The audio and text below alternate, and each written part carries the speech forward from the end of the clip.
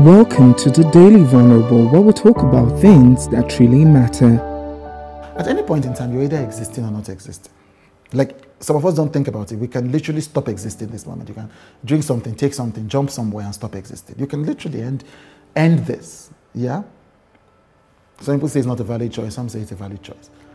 But then, if you've not ended this, if life hasn't ended for you, if you're not existing, then you're here. You are either existing or not existing. Now, is there a point to life? Maybe, maybe not. These philosophers have been arguing this for years. Thinkers have been arguing this for years. Teachers have been arguing this for years. We don't know if there's a point to all this. We hope, we think. Some of us who are religious people, we believe that there is an afterlife, but maybe there is, maybe there isn't. But we're existing. Now, if you're going to exist at all, since you're existing, worrying about, is life meaningful? Is there meaning? Is there a point to all this? You have to ask yourself, I think, like I've asked myself, what's the point of that? We're here. We're already here.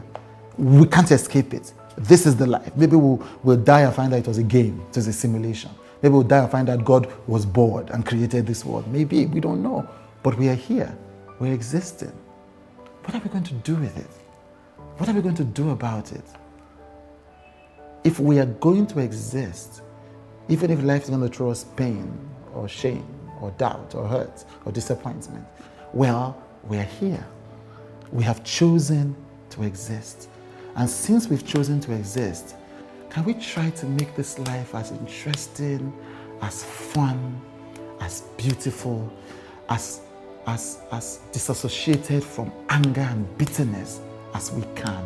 If we have to be here, can we at least make it a life that's fun and that's worth living?